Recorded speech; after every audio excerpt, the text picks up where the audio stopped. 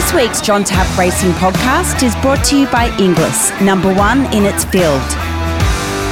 One of Victoria's best respected trainers is Mornington-based Pat Carey, a multiple Group 1 winning trainer who started his career at the now defunct Mentone and Epsom training centres. Both famous tracks have long gone, and the land on which they stood has been swallowed up by housing. Many of Melbourne's most famous trainers were based at Epsom or Mentone, and Pat Carey says you only had to look and listen if you wanted to learn. Nowadays, Pat is operating from a small property at Mornington, which gives him easy access to the beach. The last time I spoke to Pat Carey, he'd just won the Australian Derby with Ethiopia. So this chat is long overdue. Pat Carey, lovely to have you on the podcast. Yeah, thanks very much, John. It's a pleasure to be on your show. Mate, I just happened to catch a long-distance race at Echuca on Saturday. I fluked it, really. I happened to hear your name mentioned on Sky Racing, and you had just won with a plodding, one-paced horse who could have gone around again. What was his name? His name's Havana Haymaker, yeah. And he's owned by Shelley Hancock's and Syndicate, which is great to get the support off Shelley. She's a wonderful, wonderful woman and been one of the stalwarts of the syndication and racing in Victoria. And, to win a race with Havana Haymaker of her, I haven't had many horses for Shelley. I think I might have only had one or two over the journey. But it's great. It's a privilege to win a race for her. And the horse himself, well, a 2,800 metre benchmark 58 at Echuca on a Saturday is for a very special type of horse, John. My word. And there's a long race coming up in Victoria early next year that might suit him.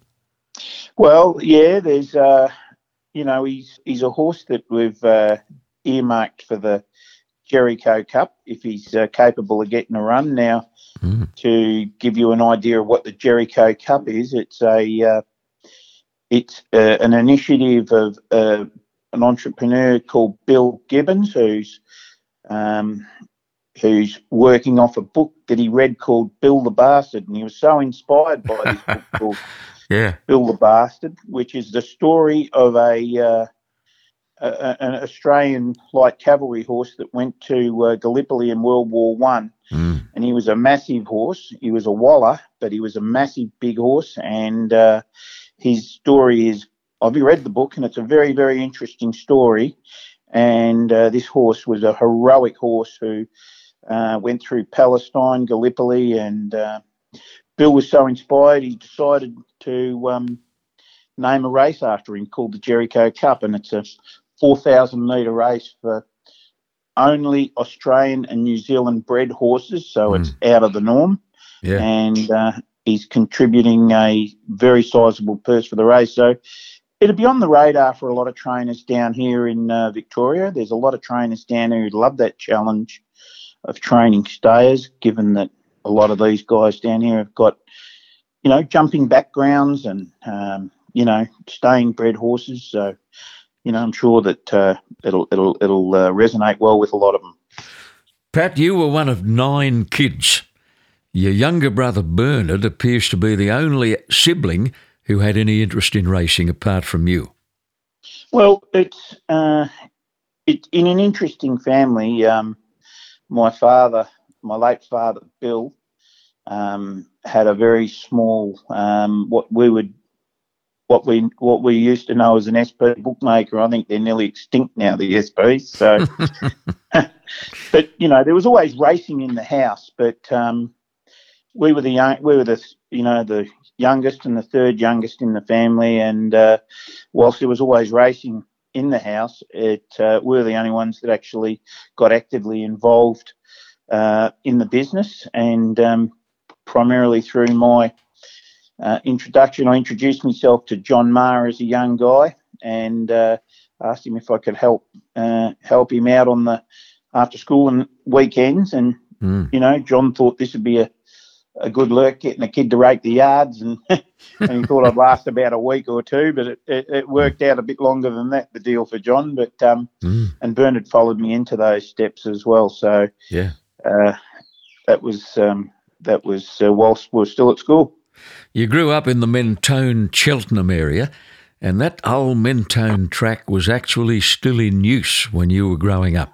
Bit of history there. Yeah, look, I went to St Bede's at Mentone, which was a De La Salle Brothers school, and, there was a lot of Irish Catholics in the area, and they were all fundamentally interested in racing because that was the nature, and you get a lot of those between Mentone and Mordialloc, where you had Epsom and the Mentone Training Centre. There was just so many people involved, in racing. It was on every street and on every corner there was someone had a stable, so there was a lot of horses in the area, and we'd ride to school in the morning, and I'd go down past Bobby Hoysted's stable, and I got to know Bobby really well, and what an amazing trainer Bobby turned out to be. He was going through a transition at the time. He got rid of probably most of his horses, which would have been, this is the early 70s, got rid of most of his horses and cut it back to a team of two, including he kept Old Scamander, who was a great horse, won a Blue Diamond and 3 Linlithgows, and re-established and rebuilt himself off that base. And I reckon I've only ever seen one other person do that, and that'd be John Size, who was training in Queensland early in his career and gave it away and came back a better trainer, But Bobby was an amazing trainer and an amazing horseman, and I got to know Bob well and used to carry his saddles in from the float every morning, and it was just a pretty special position to be in, to have a legend of Australian racing and get to know him on a first name basis. Bill Murrell was there, Pat, and Jim Maloney was there.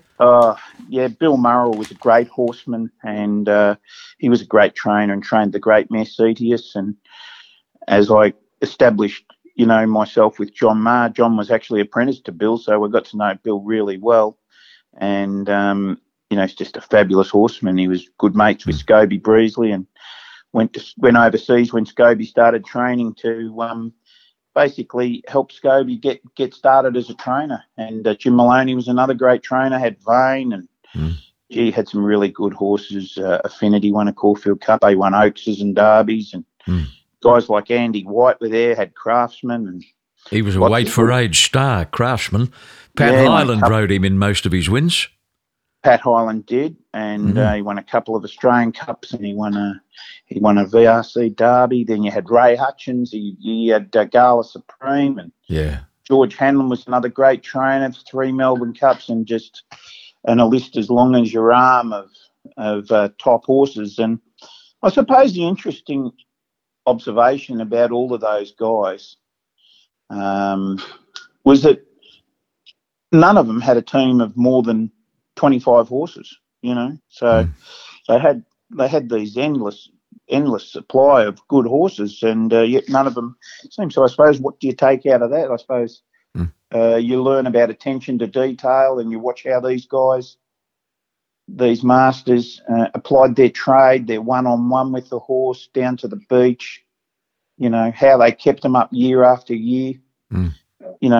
A horse's career can be over and done with in 6 months now, and you look at it and say it's had a great career. And I suppose credit to Chris Waller for the job that he's doing with Winx today. He's kept her up, been able to keep her up year after year now, and that's a great credit to Chris. So he's in exalted company.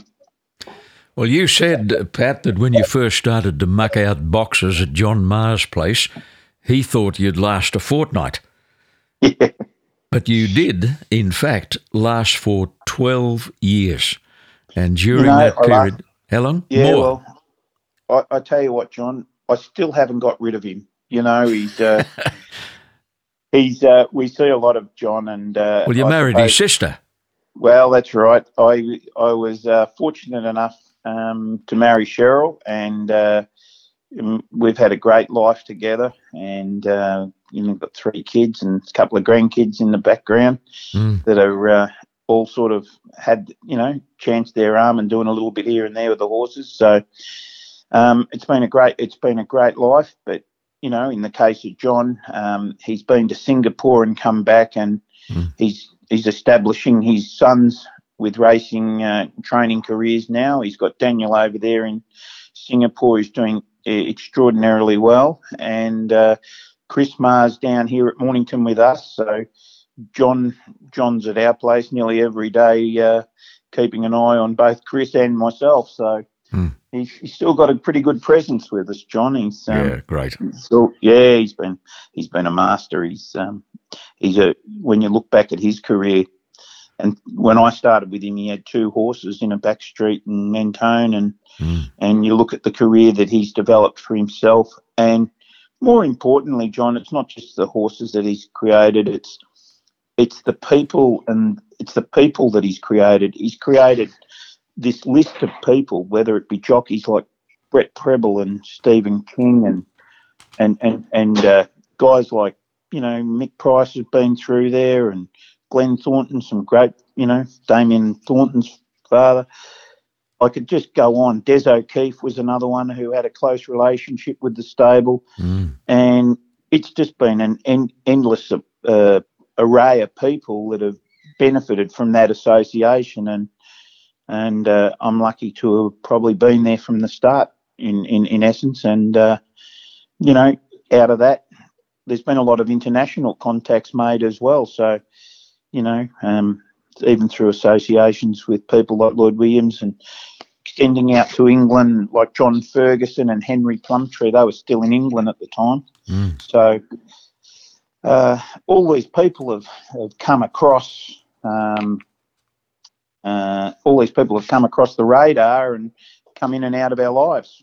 And the centrepiece has always been John Meagher.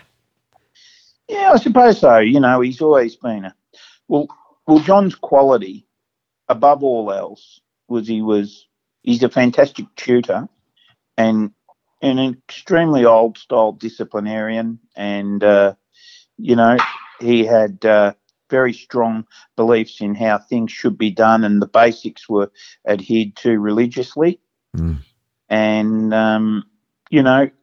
it gave everyone a very good base for how they went about their business in racing, because essentially it was kept pretty simple, but it was done to the highest level. So, it's always been there. You took a horse to Brisbane once for John Meagher, and little did you realise when you left Victoria that you were walking into one of the most incredible and legendary facets of Australian racing history. But we'll do that in a moment. Pat, we're going to pause for an important break now on the podcast, and my special guest is Pat Carey. For over 150 years, Inglis has led the way in the field of thoroughbred auctions. In 2018, Inglis again sold the most yearlings at the highest average. Last season, Inglis was number 1 for Group 1 wins and the only auction house to sell a Group 1 winning 2-year-old. They sold 4, in fact. I'm proud to align myself with Inglis, number 1 in its field. Well, Pat, you'd often take horses interstate for John Meagher, and on one occasion in 1984, you saddled up a horse called Harbour Gold for a novice handicap at Eagle Farm in Brisbane, little realising that the horse was about to figure in one of Australian racing's, in fact, the most infamous scandal in Australian racing. I think you had a dozen or so horses up there, including Harbour Gold. Yeah, look, it was it was an amazing time. I mean, I was probably in my young 20s, I suppose, at the time, John, and we had a team of horses. It was pretty early in the days of our relationship, John's relationship with Lloyd Williams, and I think we had maybe a dozen horses in Queensland. It was getting towards the end of the carnival, and we were packing up with about a week to go. So we had a horse there called Harbour Gold. We took him to Bundamba, And in those days, I think it was an improvers race, a 9-furlong improvers race. And we had a very good Queensland rider, really good quality rider called Les Harris riding, who was very well known to Queenslanders. And he was secured for us by Peter Bredow, who's another great racing identity. Peter's a friend of the stables and gave us a bit of help securing jockeys and that up there. So Les Harris rides his horse at Bundamba, and he belted the tail off him to win this 9-furlong improvers. And as he came in, Les Harris said, "Look, Pat," he said, I've cut this horse in half to win today, but he said, "I'm pretty sure of one thing." He said, "That's not the way to ride him." He said, "I think next time we ride this horse, we'll just ride him hands and heels and keep him balanced." So I said, "Well, we're probably going to give him one more run before the carnival's over."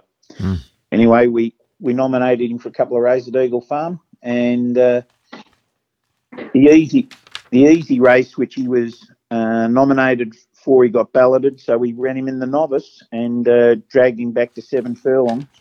And Les Harris rode the horse, and true to his word, he rode the horse hands and heels and kept him balanced. The horse runs the race of his life and gets beaten ahead by a horse called Fine Cotton. And we now know that following that race, I mean, immediately the horse was in the mountain yard after the race. There was this great uproar. There were people singing out over the fence ringing and all types of, scenes going on in the background, and was obviously pretty well known what was going on up there. Most people seemed to know about it except us. But as it turned out, this horse ran the race of his life and nearly beat the ring-in horse anyway, who obviously turned out to be Bold Personality. A much better performed horse than Fine Cotton, who'd been a picnicker. Yeah, that's right. I mean, obviously that was the sting, wasn't it? Drag the horse, get the horse with the worst form and replace it with a horse of much better ability, not unlike the Royal School Regal Vista case, which happened at Casterton back in probably the late 60s. Pat, John Meagher surprised you one morning when he called you into the office back in Melbourne and told you that he was sending you to England for 3 months. Now, what brought that on? Yeah, well, look, John had a relationship. Lloyd Williams was our main client, and he had the lion's share of the horses in the stable, and he was very keen to get into the English tried horse market, because he had a good relationship going with Kerry Packer and John Elliott, and they wanted to buy quite a lot of horses out of there for the Melbourne Cup, for the Cups, Cup horses. And as it turned out, Lloyd was on the front foot. He was probably the first one to do it en masse, buy these horses that we see as regularly and normal now for most people to buy them. But the problem for John was he had a very young family, and he couldn't afford that time away. So I was at a good age where I was able to go, and I wasn't tied down at that point of my life. So I went to England, based myself in Newmarket for about 3 months, and kept contact with John and Lloyd. Gave me a great opportunity to observe how the English people were training. I lived in an old hotel called the Severals Hotel on Newmarket, which was overlooking Luca Kamani's yard. But it was a good opportunity, and we met young bloodstock agents who at the time were in their first year, like John Ferguson. Henry Plumtree was still in Newmarket. So we made these contacts and developed and strengthened the ties, and lots of good horses flowed out of that relationship, including Nay Rizzi and, Boca Tower. And there's quite a lot of horses that came out of that exercise. Yeah. And they had and also they had a relationship with Paul Moroney, who was Mike Moroney's brother. Yep. And who I would regard as probably the best judge of yearlings in Australasia. He's an amazing judge, Paul Moroney, and he was working in conjunction with these guys at the time. So I spent that time over there and got to observe the English racing and training, and got to Irish Derby and French Derby, and met and stayed over there with Billy Pyers, who I think we'd all, for those that are old enough, Billy Pyers was a legendary Australian jockey, and as for anyone that had know Bill, he could always find himself in a bit of hot water or a bit of trouble. He certainly could. Yeah. What a character. Yeah. If you met Bill Pyers, you'd never forget it. No, look, he was very, very funny man, Billy Pyers, and I was lucky to spend a few days with Bill, and he showed me around Chantilly. But he was recognised. He'd won one of the top races in France, and his face was plastered all over the news, and a lady recognised him as having had an accident with him in the street and put him into the coppers. So but he was riding for Nelson Bunker Hunt, who was probably one of the biggest owners in the world at the time, and they had that great mare Dahlia. That was my introduction to French racing, was through Bill Pyers. Pat, when John Meagher switched from Epsom to Flemington, you decided to stay put and take the plunge, and you set up as a trainer in your own right. Now, you mentioned bloodstock agents a moment ago. There was an agent called Brian Marshelli who gave you a big kickstart. Well, I'd done a little bit of work for Brian. Brian Marshelli was, my first client as a trainer, and he was probably the linchpin for our business. For my, Cheryl and me put our shingle up and started to train, and we ran our business. And Brian was an amazing character. He was an exporter and an importer of horses and livestock, and he was probably one of the great pioneers of Australian export.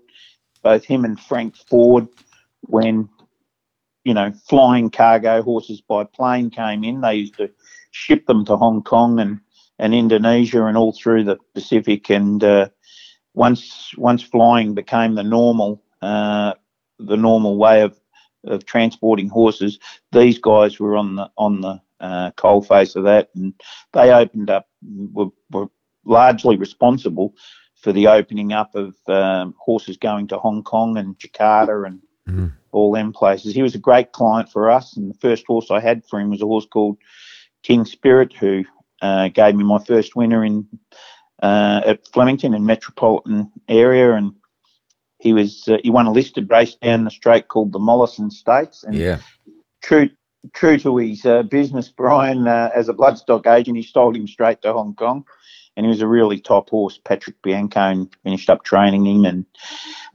he won a Hong Kong Derby and was second in a bowl and Horse of the Year. And Robert Heffernan, who used to ride him for me, a great jockey, Robert, really big help to me as a trainer when I got started. He spoke to Patrick later on, Patrick Bianco, and he said, in his opinion, he'd win a Group 1 race in Europe without much trouble. So he was a very, very, very good horse. And Brian had horses with me, and literally till the day he died, I'd just won a race for him at Sale, and he suffered a bad fall down the stairs at Sale whilst he was coming down the stairs from the owner's presentation.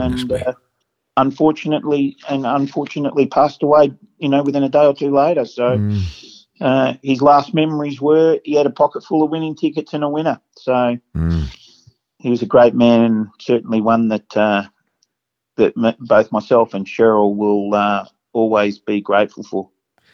1997, and the VRC closed the Epsom facility, to the great disappointment of many racing people, and you and Cheryl were able to lease a 200-acre property called Huntley Lodge from your brother-in-law John Meagher, and from there you produced good winners like Vasileios, for instance, Pat, winner of a Ballarat Cup, Thong Classic, who won a Moonee Valley Cup, Mango Daiquiri ran fourth in an Oaks, not very far from the winner. Yeah, look, that was... Look, obviously when Epsom closed, it was a disruption to everyone's lives. I mean, everyone who had properties was linked to it, and once your property, once the facility was removed. Your structure and your property had no further use as a racing stable. So it was a kick in the guts to everyone at the time, John, who some people really, suffered dearly, like Jim Maloney and that, who had, there was quite a lot of people that were largely affected by that decision. And we initially made a move to Flemington and trained at the half mile there, but I didn't travel too well to the other side of town, John, and to be honest. Yeah. And I didn't get going. I nearly died on the vine at the time. And John Meagher finished up taking up an option to train in Singapore, and his farm at Sunbury, which is called Huntley Lodge, which is beautiful property where Gala Supreme was bred, actually. The late Pat Curtin had that property. Anyway, I finished up leasing it off John, and we had some really good success. Song Classic was a really good horse, won the Moonee Valley Cup and gave us our first Melbourne Cup runner.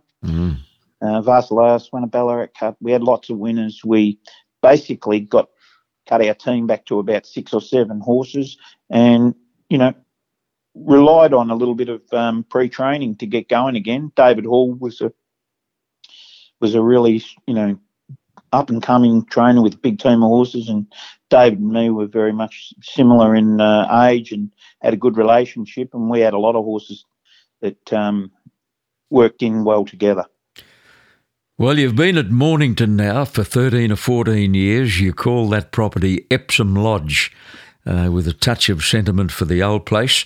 You're on 2.5 acres of land, and it's a great setup. You've got easy access to the beach, Pat. Yeah, I suppose, you know what, John, I suppose it's a legacy of having lived at Mordialloc where Epsom was. The Port Phillip Bay is a most beautiful piece of water, and it's a beautiful, generally calm piece of water, and it's a sandy bay in most areas. So Mornington was a natural for us to go down there because it was probably the next most available place that represented Mordialloc, and once we'd moved on from Sunbury, we were looking for something that represented Mordialloc, and Mornington's a beautiful part of the peninsula, and you've got some great facilities, not only in the training centre there, but I'll get back to that in a minute, but you've got the Balnarring Beach, which you can work on and wade on, which is in Western Port, and when the wind's blowing the other way, you can go over to Dramana and wade in the beach at Dramana, which is on the front side of Port Phillip Bay. So it's a good temperate climate. I would say it's generally a couple of degrees warmer on the peninsula because you're between 2 bodies of water. You don't get the frosts that you get in other areas. So it's a nice temperate place to train, and it's just a beautiful part of Australia. Your first Group 1 winner was the famous Victorian Oaks of 2007 with a filly called Arapaho Miss.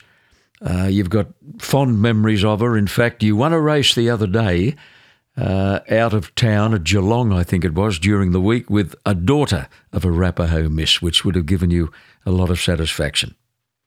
Yeah, look, Arapaho Miss won the Victoria Oaks, and she was owned by Clanbrook Syndications, which is Dean Humphreys and his group. It was my first major win. It was their first major win. Corey Brown gave it a peach of a ride to win. An unbelievable set of lungs on her. She had an enormous aerobic capacity, and I genuinely feel that she would have stayed 2 miles that day if she had the opportunity. She was just such a natural stayer, and her win was decisive and won easy. And unfortunately for her, she came back, ran really well first up in the autumn, took her to Randwick and ran her in the Randwick Guineas, which was a new race that they'd just made, and she chipped a bone in her knee. And like a lot of mares or fillies, they find it incredibly hard to come once they've been hurt. A lot of them find it very hard to come back from that pain, and she never really got going again. But she's been off to stud, and she's been a relatively successful broodmare. It's an incredibly good family, and when the opportunity came in New Zealand, Jerry Harvey bought her, took her to New Zealand, and she'd been mated to All Too Hard, and I bought a filly out of Arapahoe, missed by All Too Hard, and we've called her the Little Sister. Yep. She's got a little half-brother called the Little Engine, who's been a very good horse. So the mare's doing a good job at stud, and this filly here, not in the same mould as her mother by winning a 1,000-metre race, but there are other horses in the family that are effective to, up to a mile, and she seems to throw to that side of the family. Hearts After Love was a horse who was a half-sister to Arapahoe Miss, who ran second in a Guinea, so it's a very good female family. A horse called Cedarburg gave you some great thrills and one devastating low. One of the thrills was the BMW of 2011 with Damien Oliver up, and with that BMW win under your belt, you were very optimistic about a Cups campaign in the spring. But something horrible happened. He was due to race at Moonee Valley. He galloped in the week leading up to that, and he pulled up very, very lame. Well, Cedarburg, I think he was an outstanding horse. He'd run second in the Mornington Cup, got beaten in a developed print. Anyway, Damien Oliver came up to me. He said, if you're taking that horse to Sydney, Pat, he said, I wouldn't mind riding him. And I think Damien's idea was that we were going to run him in the Sydney Cup, But the BMW was worth $2.25 million at the time. So, and it's not even worth that today, I don't think. But Trevor Delroy, who owned the horse and bred the horse, was keen to run in the race, and we secured Damien Oliver to ride it. And Damien gave it an unbelievable ride, got up on the inside of all the horses from about the 800-metre mark, when everything was wanting to get off the track. It was one of those days in Sydney where the ground was starting to get tired and no one wanted to be near the fence, and Damien took all the shortcuts and got up, and he was a very, very good horse, and one we never saw the absolute best of. I'm sure he was heading towards the highest level as a 5-year-old, and he would have made super weight for age horse in the spring of this next year. But as you alluded to, we took him to Moonee Valley and gave him a leisurely 6-furlong gallop with Reece McLeod on him, and he just, unfortunately for him, he had a cardiac, basically had a heart attack. Oh, goodness me. Yeah, and it was a simple gallop from a fit horse, and it was just really, that was the end of it. And what a great horse he was. Now, one of the great success stories and one of the most rapid rises of a horse in modern history was Ethiopia. He won a maiden at Sale in 2012 with Michael Carson in the saddle. No, he didn't win that. He ran third in the maiden. He only won the one race. Yeah. 20 days later, he ran in a Group 2, the Autumn Classic, ran third again, Reece McLeod up. 3 weeks later, he contested the Group 2 Alistair Clark, ran second, narrowly beaten. You had just under a month to go to the Australian Derby. We attempted to give him another run. That's a long time, a month. Yeah, well, he was in the Rosehill Guineas and he was an emergency and he never got a run. So he went a month between the Alistair Clark and the Derby without a race. And, to be perfectly honest, I wasn't overly worried by that. It actually suited me. We, the Melbourne Race Club out at Sandown are very good and, regularly open up their course proper for trainers to use, and we were able to work the horse the reverse way.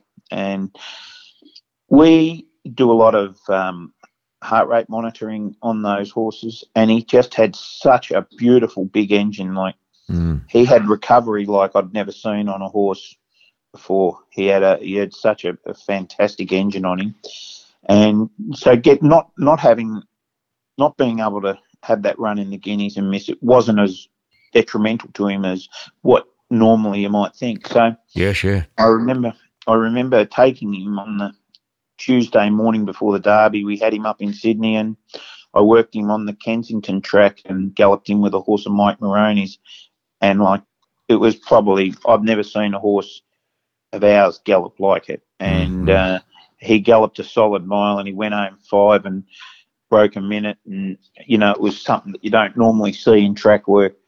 And when I got to, I remember downloading the information. I went over to Kevin Moses, who had the e-tracker set up on his computer, and I said, do you mind if and I knew this, and I said to Kevin, do you mind if I just download this? Because I said, I don't have the computer with me. I remember leaving the workout on Kevin's computer for him. I said, you keep that, Kevin. I said, because that's your benchmark. I said, for a horse to win a Derby, and that was on the Tuesday. I remember Kev come up to me after race. He said, I had 100 on him. I had 100 on him. Good on him. On the Saturday, yeah. So but he, he was pretty special. He was plagued by bad feet. He had big flat feet, which has been one of the problems with the Helena stock. He was great. He only had very small books of horses, Helenas, but all of them have got ability, and all of them have had similar sorts of issues with their feet. But he only had a very brief career after that. Well, not brief, I suppose. He trained on for a while, but he ran 4th in the Cox Plate behind Ocean Park Piero and All Too Hard. Ran 7th in a Melbourne Cup after getting knocked down the year Fiorenti won it. He got the horse. He was minding his own business at the 1.25 miles. Had about 3 or 4 horses behind him enjoying the race, and unfortunately the horse in front of him, which was owned by the Aga Khan, broke down and went underneath him, and had to dodge it, and finished up 3 wide facing the breeze, and Half Pie took off, but managed to run 7th. It was a sensational run, and I'm sure it was the run of a horse who, without incident, would have finished somewhere in the money. Adding to the thrill of winning the Derby with Ethiopia was the fact that your former apprentice Rhys McLeod was the jockey. Rhys isn't the only successful jockey to serve their time with Pat Carey. You guided the destiny of Sally Wynne, Tommy Campbell, Lucas Dowson, your victorious Theo Green. I wouldn't think you couldn't mention me in the same breath as Theo Green. He was something very special, wasn't he? Something else. Theo Green, the way the people, Ron Quinton and Moses and all. Not Moses, Malcolm Johnson. He had some great apprentices, but it's always been a part of our business to have an apprentice, and we like to involve them in what we do. They've become lifelong parts of our family, the kids that have been with us, and I think they're a valuable asset. I've currently got a young guy called Jack Martin who's doing very well, who rode the last winner at Mornington at Moonee Valley last week, Mossendale, who's a very, very competent apprentice, and probably one of the most experienced ones. He's had a couple of injuries which have held him back, but he's going very well, and I predict a very good finish to his career in the next 6 to 12 months. So one to watch there. Pat, I had a few other questions prepared for you, but I'm afraid time has beaten us, son, on the podcast. Can I simply say that you've had a love affair with racing from a very early age, and there's really no other way to put it. Has there ever been a fleeting moment when you wished you'd chosen another path? No, I've woken up every day doing something that I want to do. I really enjoy my life as a trainer. I enjoy the people I work with. I enjoy the fact that both myself and Cheryl can run a business together that, is equally as important to both of us with involvement. So I love what I do, John, and the good days, the cold ones, they're all part of it. I just love it all for what it is. Yeah. Pat, that's the third rap you've given Cheryl. She's obviously listening. Look, I don't know about that. She's never far away from me, right?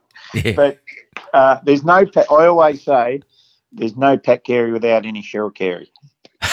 He's always there beside me at the races, and whether we're at the sales or at the races, and got a good keen eye too. Can pick out a nice yearling. So she's got another string to her bow. Multi-talented for sure. Hey, Pat, it's been a delight. As I said earlier, we haven't spoken since Ethiopia won the Derby, so it's been long overdue, and it's been great to catch up. Well, John, it's a privilege to be on your show. I have great respect for the way you're a sensational caller, and it's just a great opportunity to catch up with you, and can't wait till we get up to Sydney and see you again. Look forward to it, Pat. Thank you very much. Good on you, John. Thanks very much for having me on.